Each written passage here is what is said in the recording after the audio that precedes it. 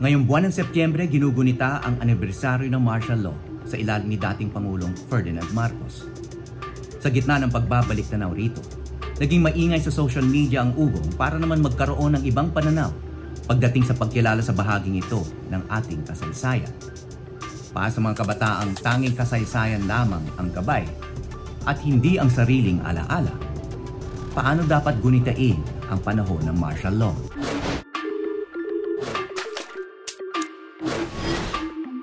Magandang araw mga kapwa naka-quarantine. Ako po si Howie Severino, journalist sa GMA Network. Ano ang mga dapat malaman ng kabataan tungkol sa martial law? Para pag-usapan yan, kasama natin ngayon ang premyadong direktor ng pelikula na si Joel Lamangan na naging political detainee noong panahon ng martial law. Magandang araw sa inyo, Direk Joel Lamangan. Magandang araw, Howie, at sa mga nanonood sa iyo. Okay, Setyembre ang buwan ng anibersaryo ng martial law. No? 1972 idineklara, 48 taon nang nakalilipas. Maraming Pilipino ngayon ay hindi pa buhay noon. So Direk, ano ang dapat nating gunitain tungkol sa martial law? Dapat nating malaman, yun ang isa sa pinakamadilim na bahagi ng ating kasaysayan. Yun ay panahon na hindi kinikilala ang karapatang pantao. Yun ang panahon na ang lahat ng kapangyarihan ay nakasentro sa iisang tao na natawag na diktador.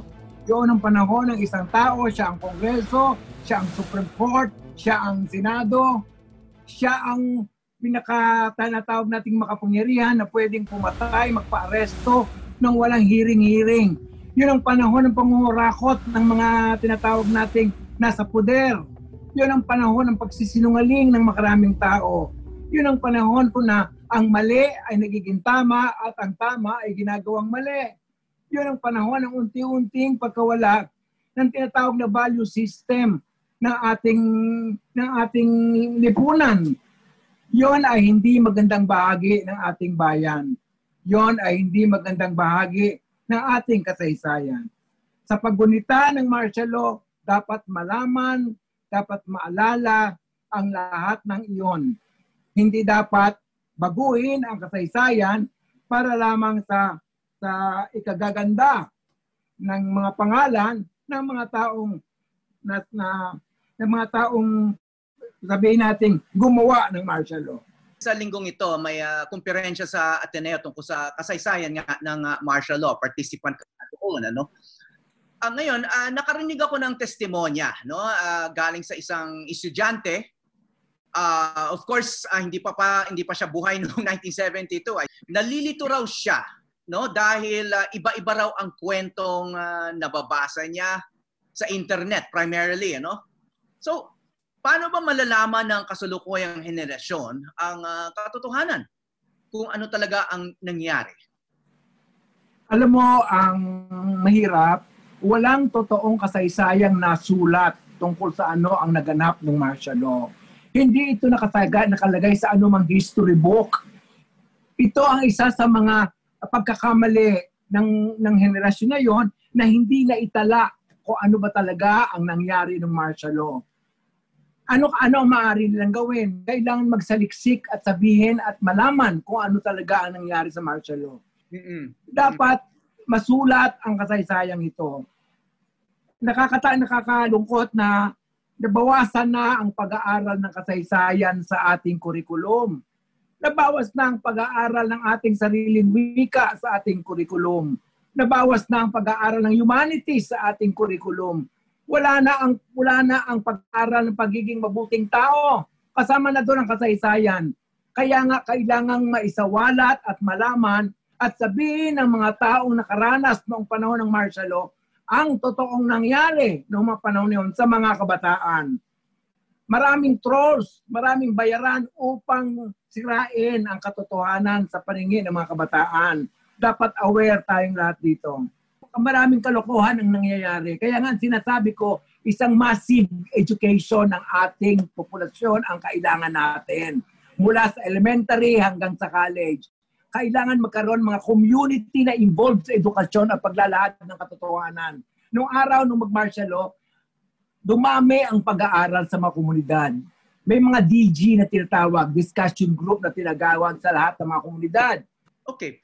Direct, no, may pananaw kasi na yung panahon ng martial law, no, at saka yung memories natin ng martial law ay ano yan, binubuo ng maraming uring kwento, no? Iba-iba yung mga kwento. Of course, yung kwento nyo is nakabase yan sa inyong karanasan. Naging detainee kayo, tinorture kayo.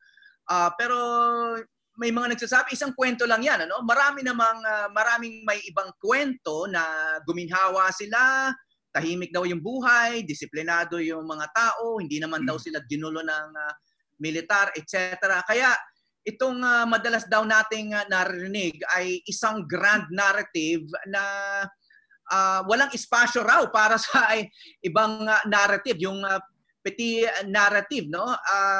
Hindi kaya isang panig lang yung pinakikinggan ng mga nagpoprotesta o yung tumututol sa martial law at yung pagbabalik ng mga Marcos. Kapag sumulat ka ba ng kasaysayan, kaninong kasaysayan ba ang iyong pinapaboran? Ang kasaysayan ng napakaraming tao na namatay, ang kasaysayan ng maraming tao na nahirapan nung panahon ng martial law, ang kasaysayan ng maraming tao na pilit na binibigyan ng hindi magandang pagtrato ng panahon ng martial law. Kapag ang kasaysayan ay ginawa, dapat nakapabor sa maraming tao. Maraming tao noong panahon na yon ang naghirap dahil sa martial law. Maraming tao noong panahon na yon ang hindi man nalagay sa periodiko ay napaslang na-execute mga tinatawag natin massacre noong panahon na yon. Bakit hindi nilalagay ng tinatawag nating media ng mga pamahalaan? Dahil makakasira sa kanila. Anong disiplina ba ang biniligay nung araw? Isang disiplina ng pananakot. Bakit tahimik? Dahil natatakot. Mayroong takot sa paligid. Mayroong takot yun ang panahon-noon na basta ka nalang huhulihin kahit wala kang kaso. Hindi ka man lang ilalagay hindi man lang magkakaroon ng hearing tungkol sa'yo. Bibigyan ka ng aso. Pagkatapos doon, huhulihin ka na, ilalagay sa karsel. Walang hearing. Minsan papatayin ka na lamang kung gusto nila. Yon ay panahon na katatakutan, the year of living dangerously talaga. Hindi maganda ang panahon na yon. Kung may mga taong nagsasabi na maganda ang martial law, siguro yung panahon na yon, yung kanilang pamilya ay nakinabang sa tinatawag nating pag-impose ng martial law. Kung hindi man, nagbubulag-bulagan sa katotohanan hindi maganda ang nangyayari sa kapaligiran ng martial law. Ngayon, bakit natatalo ang pagsasabi ng katotohanan tungkol sa martial law? Dahil may sistematikong paraan ang mga kinauukulan, lalo na yung makinabang sa martial law. At hanggang ngayon, nung nawala naman si Marcos sa bayan natin, hindi naman nawala ang mga tauhan niya. Hindi naman nawala ang mga taong pinakinabangan niya upang i-spread ang martial law. Nandiyan pa rin sila. Kaya gumagawa sila ng paraan upang sabihin ang kabaligtaran ng nangyayari ng martial law. Okay, pero kayo, Direk, no? You're a prominenteng personality ka sa larangan ng popular culture. Director kayo ng pelikula, pati na sa teatro, no? Naging director din kayo, no? So medyo may influence kayo, influencer kumbaga, no? Pero sa kabila ng mga likha ng mga katulad mo, no, marami ng libro. Yan, si Lualhati Bautista, sinulat niya yung dekada 70 at iba pa. No? Ang dami rin nagsasalita, katulad mo. No? Ang dami pa rin naniniwala na mabuti ang martial law at mabuti o golden age yung panahon ni dating Pangulong Marcos. Paano po nangyari yan? Saan ba nagkulang ang mga katulad nyo ni Lualhati Bautista na matagal na nagpapaalala sa mga Pilipino kung ano yung nangyari noong martial law? Hindi lamang ang kagaya namin dahil kukonti lang naman kami. Ang kailangan ay ang sistematikong pagmumulat sa tao sa tungkol sa nangyari sa martial law. Ano ibig sabihin? Ilagay sa Department of Education yan ang pag-aaral ng martial law. Kung ano ang dahilan, kung ano ang bakit nagka-martial law, anong nangyari, ilang tao ang namatay, gaano karami ang nakurakot. Si Imelda nga nahutulan hanggang ngayon nakakalaya pa. Yun ang ating sistema. Ang sistema natin ay bulok. Kaya kailangan magkaroon ng tinatawag nating formal na pahayag, formal na pag-aaral upang malaman lahat ang nangyari nung panahon ng martial law. Sayang lang ang mga buhay na nawala dahil sa laban sa diktador. Marami yan. Halos lahat ng kabataan gaya ko nung araw, maraming namatay upang mawala ang martial law. Bago nag-1986, marami pang struggle ang nangyari. Hindi lang nung 1986, marami nang namatay bago pa 1986. Maraming pinatay si Marcos nung before 1986. Dapat malaman niyan sa isang sistematikong paraan. Hindi lamang sa isang palabas, sa isang libro, kundi isang sistematikong programa ng pamahalaan at ng pamahalaan at Department of Education na ibigay sa bata yan magmula ng elementary, high school at kolehiyo.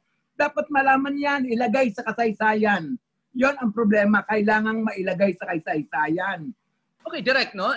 Nasabi nyo nga nung panahon ninyo, nung bata kayo, maraming discussion group at ito ay talagang itong mga issue ng lipunan pinag-uusapan sa mga paaralan, ano? Pero ngayon, hindi naman siguro walang access yung mga kabataan sa kaalaman, no? I mean, halos lahat ng kabataan ngayon ay internet savvy, no? Na masasabi natin na the world of knowledge is at their fingertips, nasa telepono lang nila, no? So saan kaya, no? Saan kaya nagkulang kung kulang nga sila sa kaalaman? Well, ang problema, wala silang interes na malaman ang katotohanan. Hindi na gustong malaman ang katotohanan o wala silang interes. Mas may interesado sila sa iba pang mga bagay na tumatawag ng pansin nila. Ang isa pa, ang pag-aaral ng kasaysayan talagang pinutol eh. Ang pag-aaral ng kasaysayan na curriculum sa edukasyon, hindi na kagaya ng pag-aaral ng kasaysayan ng panahon natin, Howie. Okay, yung typical na estudyante, no, pag nag-search sila sa Google, no, yung halimbawa Marcos regime or Marcos history, etc. Hindi lang naman yung mga kwento mo yung lalabas doon, hindi lang naman yung mga tungkol sa karapatang pangtao, ano, pero madalas nga maaring mas madalas pang lumalabas yung mga so-called achievements, no, na siguro hindi rin natin maitatanggi na hanggang ngayon existing pa yung cultural center, no, yung Philippine Heart Center, gawa yan ng panahon ni Marcos, mga highway, mga tulay, no, yung mga infrastructure. Katulad mo, halimbawa cultural worker, siguro nakinabang ka rin naman sa Cultural Center of the Philippines, meron na nakapag-produce ka doon. So hindi mo ba masasabing isang achievement yon ng panahon ni Marcos? Oo nga, pero kung titingnan mo ang iba pang mga ginawa ni Marcos, mas malawak ang pagpapahirap kaysa sa Cultural Center. Mas malawak ang mga pinatay na napakarami kaysa sa Cultural Center. Oo nga, nandiyan ang Cultural Center. Magkanong pera ang nilustay para sa Cultural Center? Kaninong pera ba lahat ang ginawit niya para sa Cultural Center, para sa Heart Center, para sa iba pang mga highway? Sino ba ang nakinabang pagdating sa pera at pagdating sa kickback? Di ba sila? Kaya nagkakaroon ng mga proyektong ganyan dahil sa komisyon, dahil sa nakukuha nila sa gobyerno, hindi dahil sa kanilang pagmamahal sa tao. Pero napapakinabangan na ngayon, totoo yun. Pero yan ay dahil sa pera ng taong bayan. Hindi yan dahil kay Marcos. Hindi si Marcos hindi pera ni Marcos ang ginastos dyan. Pero ng taong bayan, kasama pa ng mga perang hinakot nila at niligay nila sa iba't ibang bangko sa ibang bansa upang itago. Dapat makita yun sa ganung paraan. Okay, direct, no? Ayon kasi dun sa mga sumusuporta sa mga Marcos at nagsasabing golden age ngayong martial law, no? May argumento sila na mga pasaway lang naman daw yung mga nakukulong dati, yung mga inaabuso nung araw. Kapag mabuti ka raw at masunurin, tahimik, wala naman daw problema. Hindi ka naman daw aarestuhin, hindi ka naman daw aabusuhin, no? So hindi kaya minority yung mga katulad mo na naging aktibo bilang isang o naging aktivista bilang isang kabataan nung mga panahon na yon? Kaya nagkaroon ng EDSA dahil sa mga kabataan na nagrebelde at nagsasabi ng katotohanan sa diktadurya. Sino ba yung nagpatalsik kay Marcos? Karamihan ng mga Pilipino? Hindi lang naman minority yon. Pagkarami-rami noon na nagpatalsik kay Marcos, Ang EDSA ay hindi mangyayari kung hindi nagkaroon ng iba't ibang struggle bago mag-EDSA. Yun ang mga kabataang lumaban. Hindi dahil, siyempre, kapag ikaw ay tahimik, kapag ikaw ay sumasang-ayon lahat sa kanilang ginagawa, mahal ka nila, hindi ka nila arrestuin dahil hindi ka naman nagbibigay ng katotohanan. Pag ikaw ay nag-umpisa nang magbigay ng katotohanan, galit na sila sa inyo dahil sinasabi mo ang kanilang kapalpakan. Sinasabi mo ang lahat ng kanilang pananamantala sa ating lipunan. Ang mga estudyante nung araw ay inaalam ang lahat ng ito. Ay inaalam ako nung araw nang mapupunta ako sa Lyceum at sa UP. Wala akong alam. Dahan-dahan nalalaman ko ang katotohanan kaya ako sumama. Hindi naman ako inherently political, hindi. Nalaman ko ang mga ang totoong kaaway ng bayan. Nalaman ko kung paano ako nililinlang.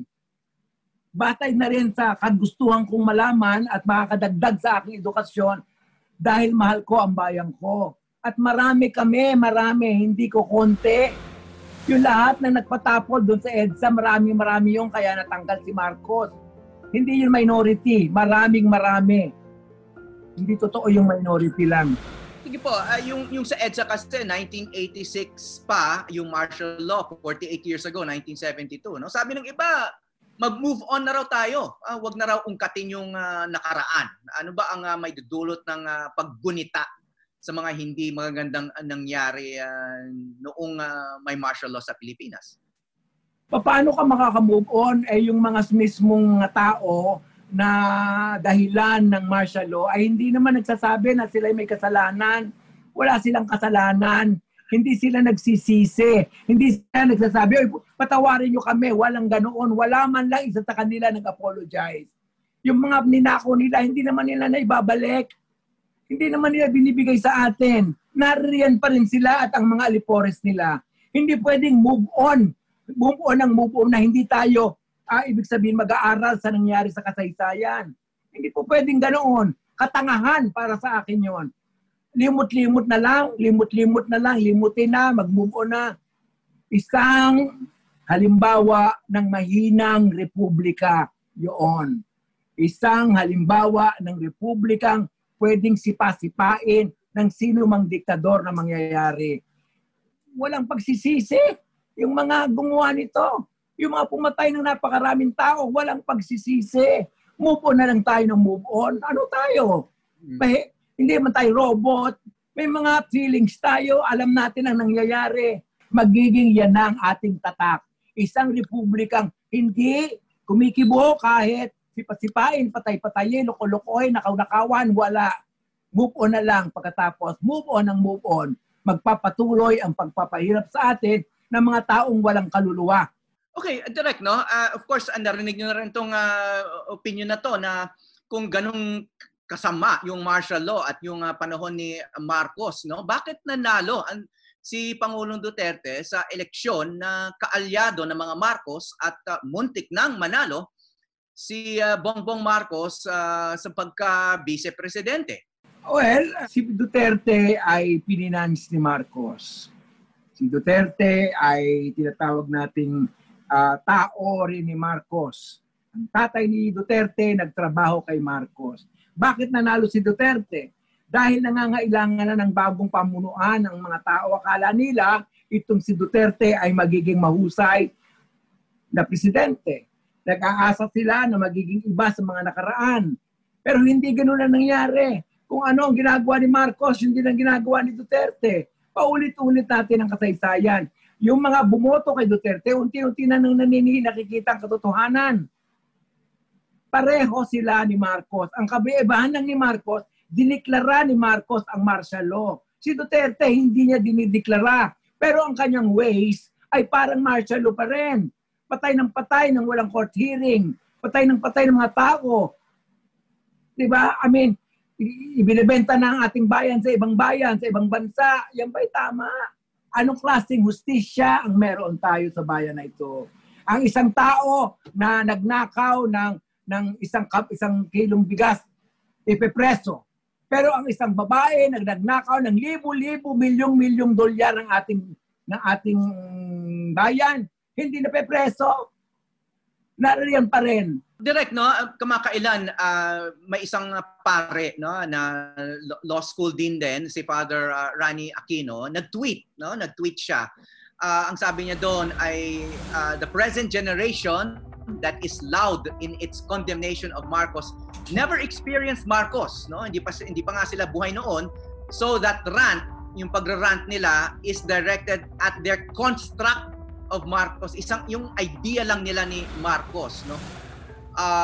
Dahil hindi naman daw nakaranas ng martial law, ang meron lang sa isip nila yung construct, hindi katulad yun na naranasan nyo talaga, no? So sabi niya ay parang one-sided yung kanilang mga protesta dahil dapat daw suriin yung ibang narrative, dahil hindi lang naman yung narrative nyo yung dapat pakinggan, no? Dapat daw aralin yung ibang facts ng mga kabataan. May iba't ibang klaseng katotohanan ba tungkol sa martial law? At meron ba narrative bukod pa sa inyo? Alam mo, Rowie, hindi naman ako buhay pa nung nagkaroon ng revolusyon si Bonifacio. Pero alam ko ang katotohanan. Pero pinaglalaban ko ang pinaniniwalaan nila Bonifacio. Hindi naman ako buhay ng World War II. Wala pa ako ng World War II. Pero alam ko kung anong uring gyera ang meron ng World War II. Alam ko kung paano tayo ginamit ng Amerika para sa kanilang sariling gyera. Hindi naman ibig sabihin porket hindi ka kasali doon sa kasaysayan na yon, wala ka nang pakialam. Dapat alam mo ang kasaysayan at kabuuan ng buong bayan. Ang pinaka-importante ay alamin ang katotohanan. At malaman ang katotohanan at ipaglaban, ipagtanggol ang katotohanan. Hindi takpan. Hindi takpan, kundi ipagtanggol at malaman ang katotohanan. Maraming tao hindi pa naman buhay ng World War II nung panahon ni Bonifacio. Pero pinagtatanggol nila, sinasabi nila ang katotohanan ng mga panahon na yon. Pinaglalaban nila ang katotohanan ng mga panahon na yon, kahit ng World War II. Kaya nga maraming tinatawag tayong bayani. Yung mga bayani yon, hindi naman natin nakilala ng personal. Hindi ko nga na-shake hand yung mga yon. Hindi ko nga nakawayan yung mga yon. Pero naniniwala ako sa kanilang pinagtatanggol, sa kanilang pagmamahal sa bayan. So, masasabi ba nating ito nga katotohanan, no? O yung inyong panig o yung pananaw na masama yung panahon ni Marcos, masama yung martial law, dehado sa panahon ng teknolohiya, no? Kasi halimbawa lang, no, may pagsusuri akong nabasa, may isang paper na ginawa itong isang researcher. Pag nag-search daw sa YouTube ng Marcos history, yung pinaka-popular na lumalabas doon sa search rankings ay pro-Marcos daw na mga video. Kasi kung doon naman nag-research ang karamihan ng kabataan at gano'n ang paraan, mag-search lang sa Google o sa YouTube, yun nga, mapupuno yung isip nila ng ganong klaseng information. No? So ano ba yung mga pangamba nyo? Naranasan nyo yung martial law, may ganito kayong pananaw, pero alam nyo na dito sa ating panahon ngayon ng YouTube, Facebook, napakadaling magkalat ng disinformation o yung historical revisionism, yung tinatawag. Ang pangamba ko, maulit ang martial law sa panahon ng mga millennials. Ang pangamba ko, pagkatapos lang nilang malaman kung gaano kahirap ang isang martial law at isang dictatorship, saka lamang nila malalaman tama ang sinasabi ng mga naging biktima ng martial law nung araw. Kaya nga parati kong sinasabi, isang malawak na pag-aaral ang kailangan. Wala namang nagkakaroon ng isang malawak na pag-aaral tungkol sa nangyari sa martial law. Wala namang martial law commission. Wala namang gumagawa ng ganoon. Sa mass media, wala namang gumagawa ng ganoon. Wala naman. Kaya talo at talo tayo pagdating sa propaganda nung tinatawag natin kumokontrol sa utak ng mga millennials. Kinokontrol ang utak nila upang paniwalaang mali ang sinasabi na masama ang martial law. Kayo mismo, gumawa kayo ng pelikula, Burgos, no? Tungkol sa aktivistang nawawala na anak ng tanyag na mamamahayag nung panahon ng martial law, no? So, meron naman nagsusuri. May nag-aaral din naman, no? Pero bakit kaya na parang kulang pa lahat 'yon? Parang natatalo pa rin. Nananatiling academic lang siya. Hindi naman siya bumababa sa pinakaibaba ng lipunan upang pag-aralan. Andun lamang sa akadim, andun lamang sa mga institusyon. Hindi naman bumababa sa pakinababang uri ng ating lipunan. Sila lamang nag-uusap tungkol doon. Ang kailangan ay ang pagbaba ng mga kaalaman sa pinakamababang antas ng ating lipunan, sa pinakamaraming tao. Tsaka yung mga nangyayari namang diskusyon sa Zoom, sino ba lang makakasama dyan? Hindi naman lahat ng tao marunong mag-Zoom. Hindi naman nila alam yan. Kaya nga doon sa pinakamalawak dapat pumunta ang mga pag-aaral na yan. Ang nangyayari, napaka-academic na lang sila-sila. Pag-aaral. Pero hindi pumapasok sa ilalim ng pinakamaraming mamamayan na maliliwanagan ang kanilang isipan. Lalo na sa tinatawag nating kabataan. Sa larangan ninyo, no? Larangan ng pelikula at entertainment, popular culture, no? May mga kumilos naman, no? Siyempre, katulad nyo, si Lino Broca, Ben Cervantes, Ismael Bernal, may mga gumawa na ng pelikula. Pati yung libro ni Dualhati Bautista, Dekada 70, ginawa ring pelikula, no? So, hindi lang naman po mga akademiko yung nagsusuri at gumagawa ng mga information tungkol dito sa mga panahon na to. So, ano yung tungkulin ng mga artist sa panahon nga natin ngayon? Ang pelikula ay isang negosyo. Hindi papayagan ng mga makapitalista na mag-finance ng pelikula na magsasabi ng anti-Duterte. In the first place, meron pang control ang Estado, ang MTRCB. Hindi yan papasa sa MTRCB. May MTRCB para tingnan, ay wag yan, galit yan kay Digong. Ang lahat ng kasama doon sa MTRCB, mga tao ni Digong. Maraming uri ng pagkontrol ang pagpipelikula. Dahil yan ang kapitalista, hindi papayag. Dahil hindi kikita. Yan ay tinitingnan isang negosyo. Pero merong isang uri ng pagpipelikula, tinatawag nilang indie. Sa indie, pumapasok ang mga political dramas. Merong mas malawak ngayon na ganyan, na pinapalabas sa buong kapuluan. At yan ay gawa ng mga kabataan. Kaya ako'y natutuwa at merong uri ng pelikula na talagang nagsasabi ng katotohanan. Kaya lang, minsan mga katotohanan taliwas naman sa totoo rin dahil walang masyadong pag-aaral. Pero meron pagnanasa na magsabi ng katotohanan ng isang partikular na panahon. Meron ganoon, lalo na sa dulaan. Sa dulaan, alam mo bang nung panahon ng martial law, yon ang pag-boom ng lahat ng uri ng sining. Mula sa visual, dulaan, songwriting, literatura, nag-boom. Kapag may oppression, nagbo-boom ang sining. Nagpapakita ng katotohanan ng isang partikular na panahon. Ibig sabihin, nagsisilbi ang sining sa interes ng nakararami. So, direct, hindi kaya yan, maaring may magsabi na, kita mo, pinayagan niya ng diktador, hindi naman pala ganun kalupit. Kung malupit yung diktador nung panahon na yun, dinurog na yung mga katulad nyo, yung mga artists na sabi nyo nga, it became a golden age for the arts, no? And maybe some people say it was the golden age of Philippine film, no? Nanalo tayo sa mga sa mga Cannes, di ba? Sa mga international awards noon. So, hindi kaya yung prediction na nagkaroon ng parang nagkaroon talaga ng pagbubunga itong freedom of expression ng panahon na yon. Tandaan natin noong panahon ng martial law ni Marcos, para magbukhang may demokrasya, hindi niya pinakikialaman yung maliliit na ito ng sining. Hindi niya nire-raid. Sasabihin nila, oh, may demokrasya. You can still do that. You can still do this. As a show window to the international world na hindi ganun kahigpit. As a matter of fact, ganyan kami. Pero, kinontrol nila lahat ang mass media. Hindi, ang mass media wala na. Express week lang ang diary ng panahon na yon. Hindi ka pwedeng magsulat ng laban sa kanila sa mass media. Pero yung mga teatro na konti-konti lang naman nakakanood, yon, pwede yon. Pwede kang magsalita sa teatro kasi konti lang naman nakakapanood. Pero kailanman, hindi sa television. Hindi pwede sa television dahil maraming nanonood. Kinokontrol pa rin nila yon. Sa literatura, pwede din yung kasi konti lang naman nagbabasa, hindi naman tayo mapagbatang populasyon. Pero, yung mga massive information, hindi nila pinapayagan. Wala yon, hindi totoo yon. This is a smiling martial law. Kaya ganun. Kaya sinasamantala naman namin, talagang nagawa kami ng mga andulang UP, PETA, at kung ano-ano pang community theater nagsasabi ng katotohanan. Pero sa ating panahon ngayon, marami rin naniniwala na yung mga panahon nga na yon ay smiling martial law. So ano yung nakikita yung pag-asa, no, para hindi yan na maging parang tanging narrative ng karamihan ng Pilipino na yun nga, golden age ng Pilipinas, yung panahon ng martial law.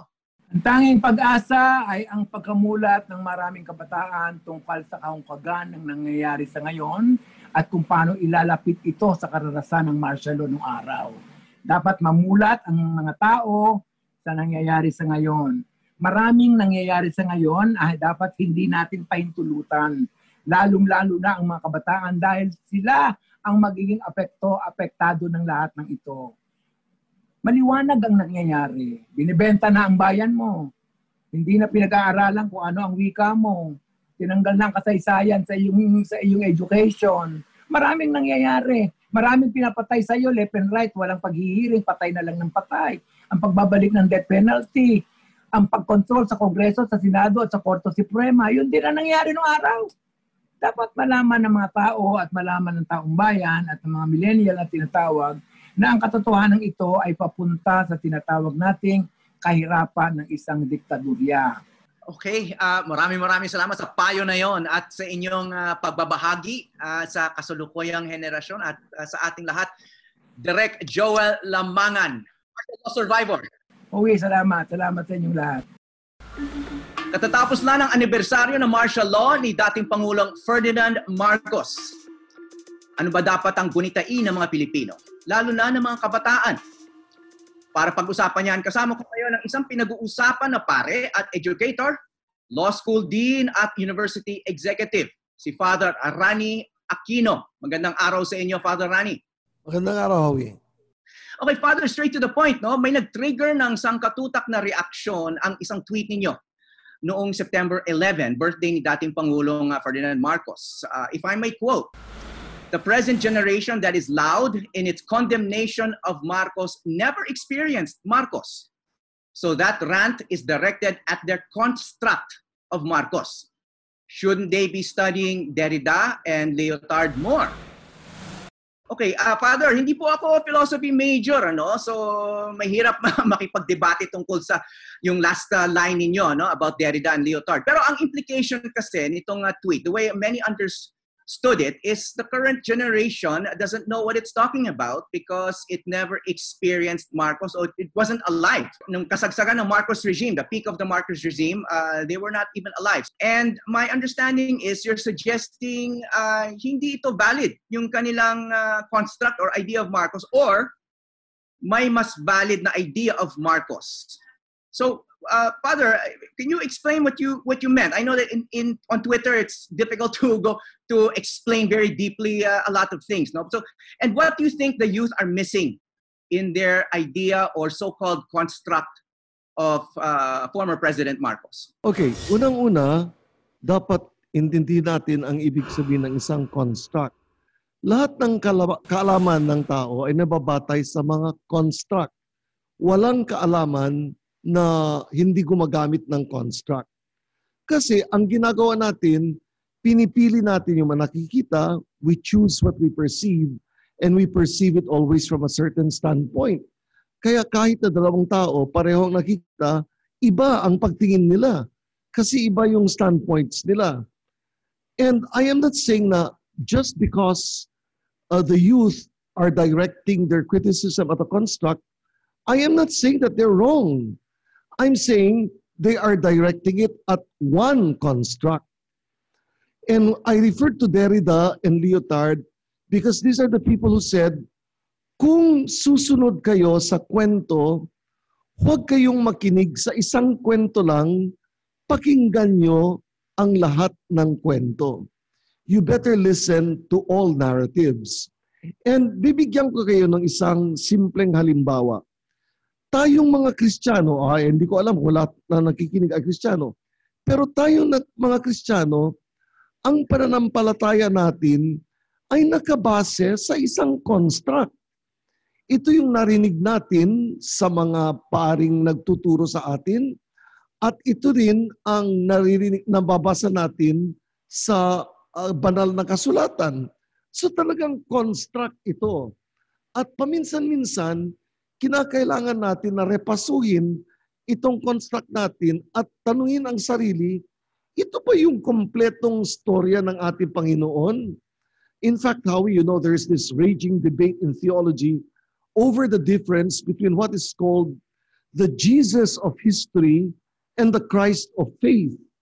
Ang alam natin, yung Kristo na sinesermon ng mga pari at nakasulat sa banal na kasulatan, pero madaming gustong pag-aralan ang talagang buhay ng ating Panginoon. Well, if that is true of the Lord Jesus, that is true of what I'm talking about in respect to Marcos. Yes, hindi ko tinatanggi na maraming storya ng mga biktima ng martial law dapat pakinggan. At napakinggan na nga sila. Pero may mga ibang kwento naman na hindi pa napakinggan. Example, kung marami kang may tuturo na desisyon ng mga korte o hukuman na nagko-convict sa kanila, may mga desisyon din na nag-a-acquit sa kanila. For example, very recently, na-acquit si Ginang Marcos, si Naimee, na-acquit sila. At bakit hanggang ngayon, kahit tagal-tagal na ang trabaho ng PCGG, hanggang ngayon, hindi nila malutas-lutas ang napakadaming kaso. So my point is that I am not saying support Marcos or Marcos is a hero. That's not my point. Listen to all the stories. Okay, Howie. I guess what people were also reacting to was parang the tone of that, no? Yung sinasabi yung mag-rant. Kasi the fact is, there are people who believe that the worst aspects of martial law or the Marcos regime might be returning to the Philippines, no? As we know, malaking usapin ngayon yung tungkol sa press freedom, di ba? Mga human rights violation, yung the whole concept of authoritarianism, no? Dati kinokondemn yan ng maraming Pilipino. Ngayon, it seems like there's a lot of Filipinos who seem to be welcoming certain aspects of authoritarianism, no? So in a way, itong mga kabataan na to, when the anniversaries come around, I guess that is one way of pushing back against what they think is a threat. That's why pag nagpo-push back naman kayo sa kanila, para may interpretation na you are defending Marcos, you are defending the record, and you are also welcoming the return of some of the less savory parts of the Marcos dictatorship. Yan yung mga connection na talagang walang suporta sa logic ba? Na porque sinasabi mo, may mga kwento tungkol kay Marcos, may mga narratives tungkol kay Marcos na hindi natin pinagbibigyan ng pansin. Bakit ibig sabihin nun, ikaw na ay taga-suporta ng pagdeklara na naman ng martial law? Now, let me tell you this, Howie, na kung talagang masama ang karanasan natin sa martial law at talagang yan ang nanggagalingan ng napakadaming masamang pangyayari, bakit na inilagay ng Constitutional Commission na binuo ni Cory Aquino ang martial law provisions sa 1987 Constitution? Isang sagot niyan. Halos lahat ng saligang batas na pinag-aralan ko, kasi yan ang tinuturo ko sa San Beda, comparative constitutions, may provisions na nagbibigay ng emergency powers sa head of government. In other words, you cannot say martial law is the source of all evil. And you cannot also say never again to martial law.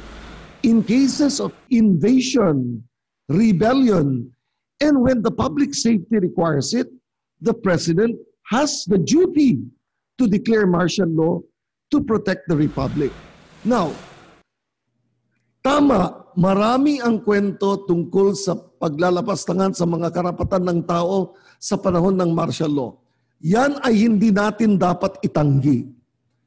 Pero ang tanong ko lang, lahat ba ng datos ay nasa sa atin na at pwede nating humusga kung mabuti o masama talaga ang lahat? For example, ang sinasabi natin, lahat ng namatay sa martial law ay dahil sa kay Marcos. Alam ba natin kung siya ay nagbigay ng utos sa lahat na yan? I am asking questions. I am not taking a position in regard to whether the whole regime was good or bad. There are so many bad things that happened then, I'm willing to admit, but I'm also saying, makinig tayo sa ibang kwento na ngayon hindi natin napapakinggan. Well, I guess siguro mahirap talaga sagutin yung mga tanong na yan, ano?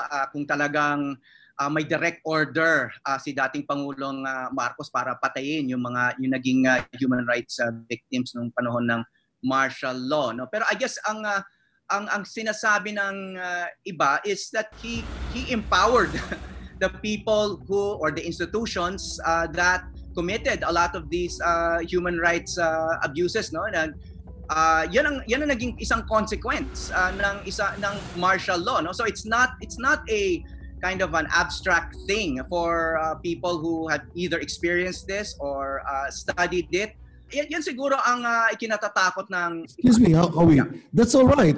I am not debating that point that in certain circumstances, command responsibility can be attributed to him. So I'm not debating that point. I'm asking rather, there are many Filipinos who support him. And you yourself said kanina, marami pa rin ang nagpupuri sa kanya. So, bakit natin hindi rin pakinggan ang mga puri nila sa kanya? My fear is that kung may isang tao man na nagsasabi na, alam nyo, yung panahon ni Marcos, maraming mabubuting nangyari, kaagad na pupunayan, na iinsulto sa social media, at ang resulta niyan, hindi napapakinggan ang kwento nila. Ang sinasabi ko, dapat din mapakinggan sila. That's my point.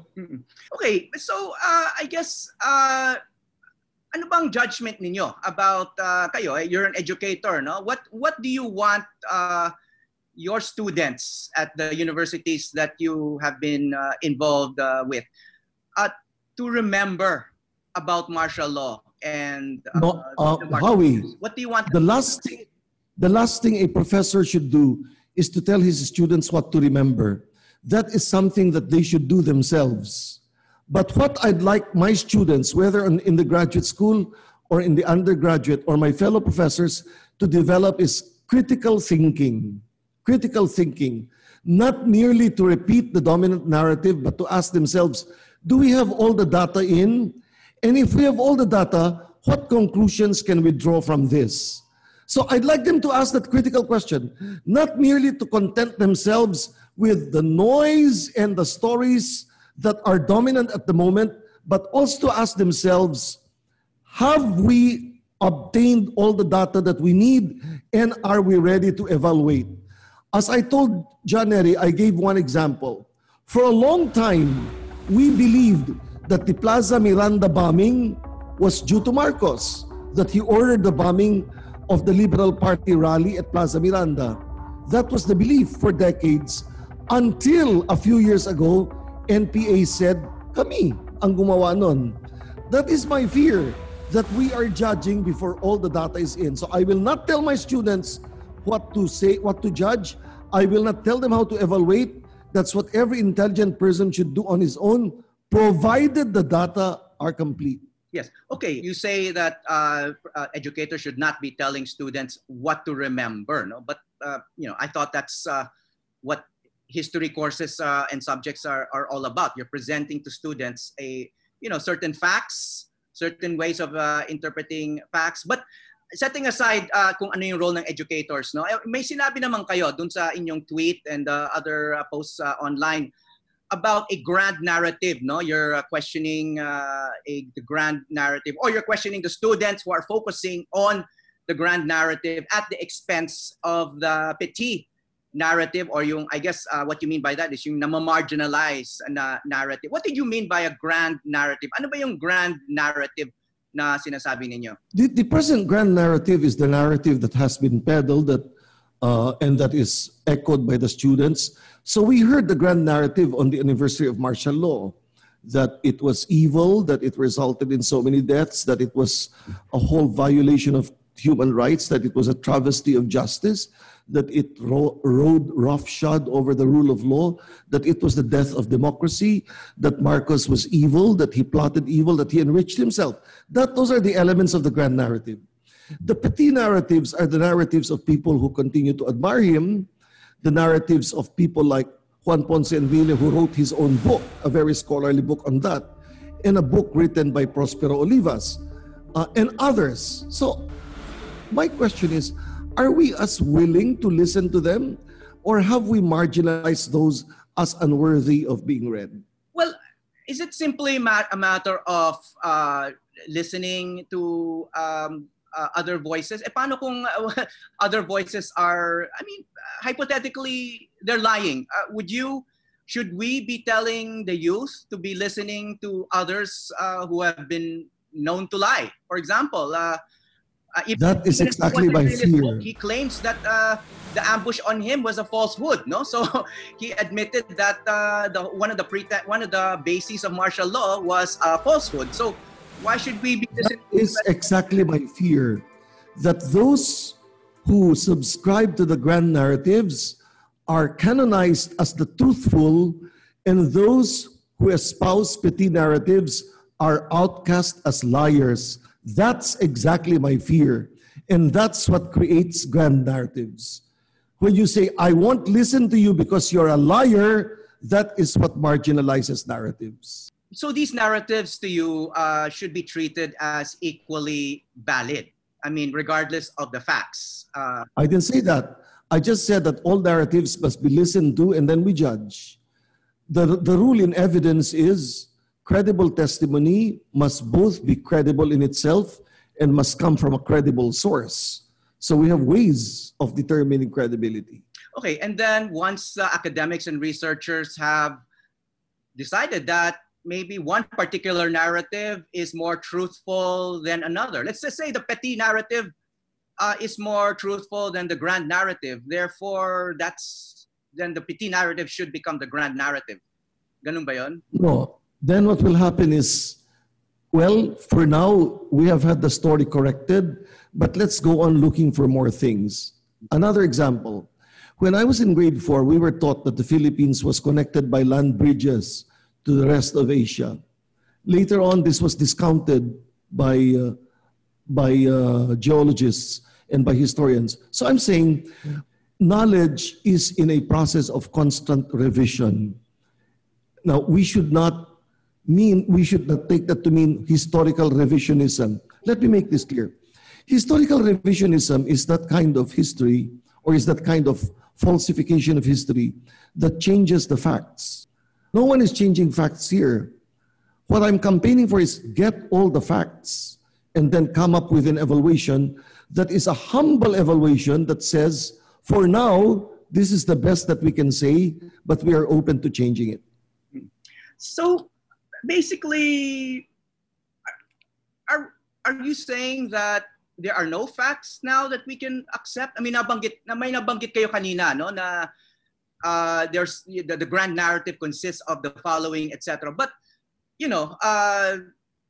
there are historians and economists and even philosophers like yourself. Many of them actually agree on certain things, no? Like you yourself said, there were many victims of human rights abuses. There was, I don't know if you agree, but there have been books written about ill-gotten wealth. There have been books written about corruption during those times. The economic crisis from 1983 to 1986 was established. There's no debate that there are facts. But the point is, we organize facts. And sometimes, in coming up with stories, in fact, all the time, in coming up with stories, there are facts you count as relevant. There are facts you do not count as relevant. So what's the choice based on? That's my point. That's another misunderstanding. No philosopher who espouses deconstruction is denying facts. He's only saying that we build narratives out of facts that we choose. Some we choose, others we set aside. Yeah, I guess, kasi ang daming ang facts, no? I mean, we've heard narratives that say that, Marcos was successful in certain aspects of his rule. Ang dami niyang pinagawang structures, ang dami niyang pinagawang highways and bridges, etc. So I guess yung tinatawag na judgment of history. I don't know if you think history should make a judgment, pero tinitimbang yan eh, di ba? Right now, I don't think anyone in the world, except maybe for certain extremists or fringe elements, would want a Hitler type of figure to come back. Pero may mga neo-Nazi na nagsasabi na, hey, listen, Hitler made the trains in Germany run on time. Importante rin yun. I mean, so it really boils down to, I guess, value. Ano bang importante sa isang sambayanan? Diba? Now, nabanggit nyo yung mga ibang sinasabi doon sa grand narrative. No? So ano ba yung nasa petite narrative na kailangan i-consider when history makes a judgment, or when the present generation makes a judgment about Marcos, so they're not simply dismissed as ranting against their own construct? Ano ba dapat ang kinoconsider nila when I'm not going to do this. I'm not going to do the assignment that historians and scholars should do. That's exactly the point of Professor Clarita Carlos. No? Professor Clare has repeatedly and intelligently said the evaluation of the Marcos administration is going to be a scholarly endeavor that involves so many aspects, many of which are not yet clear to us. Let me just say this. No? There is this very influential line from Paul Ricoeur on memory, and he says, we have an obligation to remember. And the obligation to remember is an obligation we owe to the victims. Because if we do not remember, their stories will never be told. But remembering hovers between two dangers. Number one, we can allow ourselves to brood over what happens, to keep returning it, or we can tempt ourselves into forgetting. So those are two equal dangers, and they should be avoided. Sometimes in our brooding over what happens, as I said, we silence all other narratives. My only interest is the interest of a philosopher, and also the interest of one who is interested in evidence. Let's get all the evidence on hand before we pass judgment. And when we are able to pass judgment, let that be a tentative judgment that says we await further facts. Okay. So Howie, I know you're busy. I just have one final question, Father, and thank you so much for your time and wisdom on yes. this matter. No? I just want to go back to one of the original points that kind of triggered this entire discussion. No? Yung sinabi niyo nga, dahil ang daming kabataan ngayon online na nakikinig sa inyo. No? The present generation, sabi niyo sa tweet, that is loud in its condemnation of Marcos, never experienced Marcos. No? So, sabi niyo, you've been misunderstood dun sa linya na yan. But the way it comes off is, kung hindi ka buhay noong panahon ni Marcos, parang ano yung pinagsasabi mo? Di ba? Ano yung Howie, the best thing is, you can return that to me and say, wala ka nung panahon ni Jesucristo, so dapat hindi mo paniwalaan si Jesucristo. And that's a foolish thing. So that could not have been my intent. Because if that was my intent, I would be attacking myself. My intent rather was, since you were not there then please realize na kung ano man ang sinasabi mo at kung anong alam mo ay nakabatay yan sinasabi ng ibang tao at sa sinulat ng ibang tao. So, dapat ka rin makinig sa ibang kwento na ngayon hindi mo pinapakinggan. So, thank you so much, Howie, for this opportunity. And it has been a delight being with you this morning. Thank you, Father. Thank you for your time and good luck in your job there in Cagayan. Sa mga matagumpay lamang daw, nagiging mabait ang kasaysayan. Pero sa mga mapang-api, nagiging mapanghusga ito. Sa paggunita ng kasaysayan ng martial law, marahil ang mas mahalaga higit sa anumang malawakang pananaw ay ang pagsandig sa katotohanan. Ito po ang Quarantined with Howie Severino.